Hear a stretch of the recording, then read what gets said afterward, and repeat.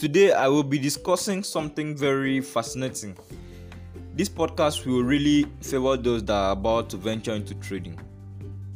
But I will be considering only two types of trading, which is Forex trading and cryptocurrency trading. Just like there are many similarities between Forex trading and cryptocurrency trading, there are also plenty differences.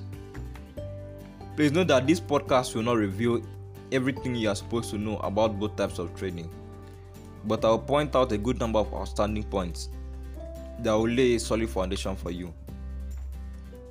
Welcome to the 6th episode of the Seas podcast. You are highly welcomed if this is your first time listening to this podcast. Don't forget to check out previous episodes you missed. For my day one listeners, I'm glad to have you here again. Forex trading versus crypto trading. Which should you choose? There are many parallels between these two markets, such as the fact that they both deal with currencies. Both markets are volatile and both require a smartphone or a computer with an internet access connection to get started. Also, both types of trading require a good understanding of how the market works. To have this good understanding, I think you have to have experience, either mentored or self-taught, and you need to learn very well to avoid losing money. Foreign exchange, which is also referred to as Forex, is the largest trading market in the world with a daily trading volume of about 5 trillion deals with international government-used currencies, which is usually open for 24 hours a day and 5 days a week from Monday to Friday. It is also the oldest form of trading, which comprises of individual investors, banks, institutions, and businesses. In Forex trading, middlemen, usually referred to as brokers, are involved and they collect fees at every step in the trading process.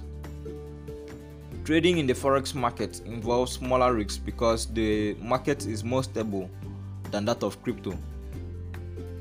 The Forex market is affected by global events which require traders to scan news headlines more often to make good decisions on their trades. On the other hand, cryptocurrencies, which are decentralized assets, they are relatively new entries in the financial world, and despite rival currencies and tons of scams, Bitcoin, which is the first cryptocurrency, still remains a powerhouse in the crypto world.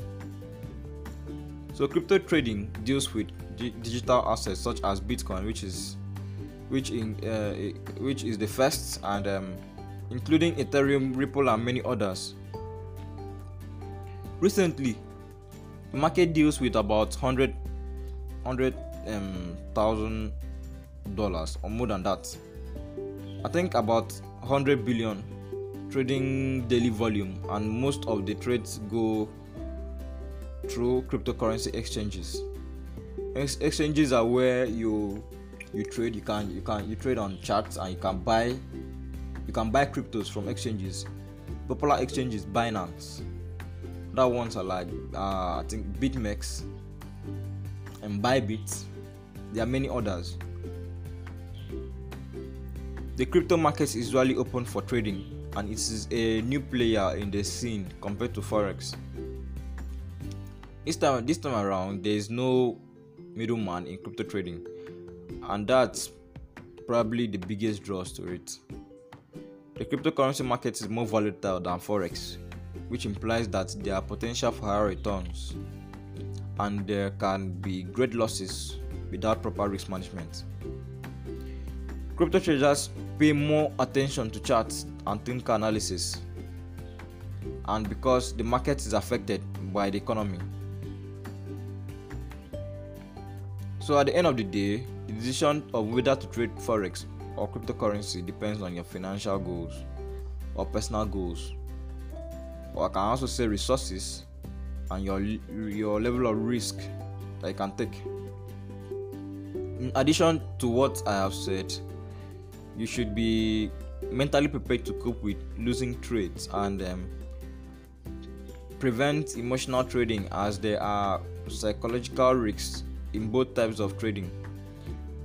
So I hope that this podcast gave you some insights on both markets and will help your decision making or form an opinion for future decisions. Regardless of what I have said, I suggest you spend time to do proper research before making your choice.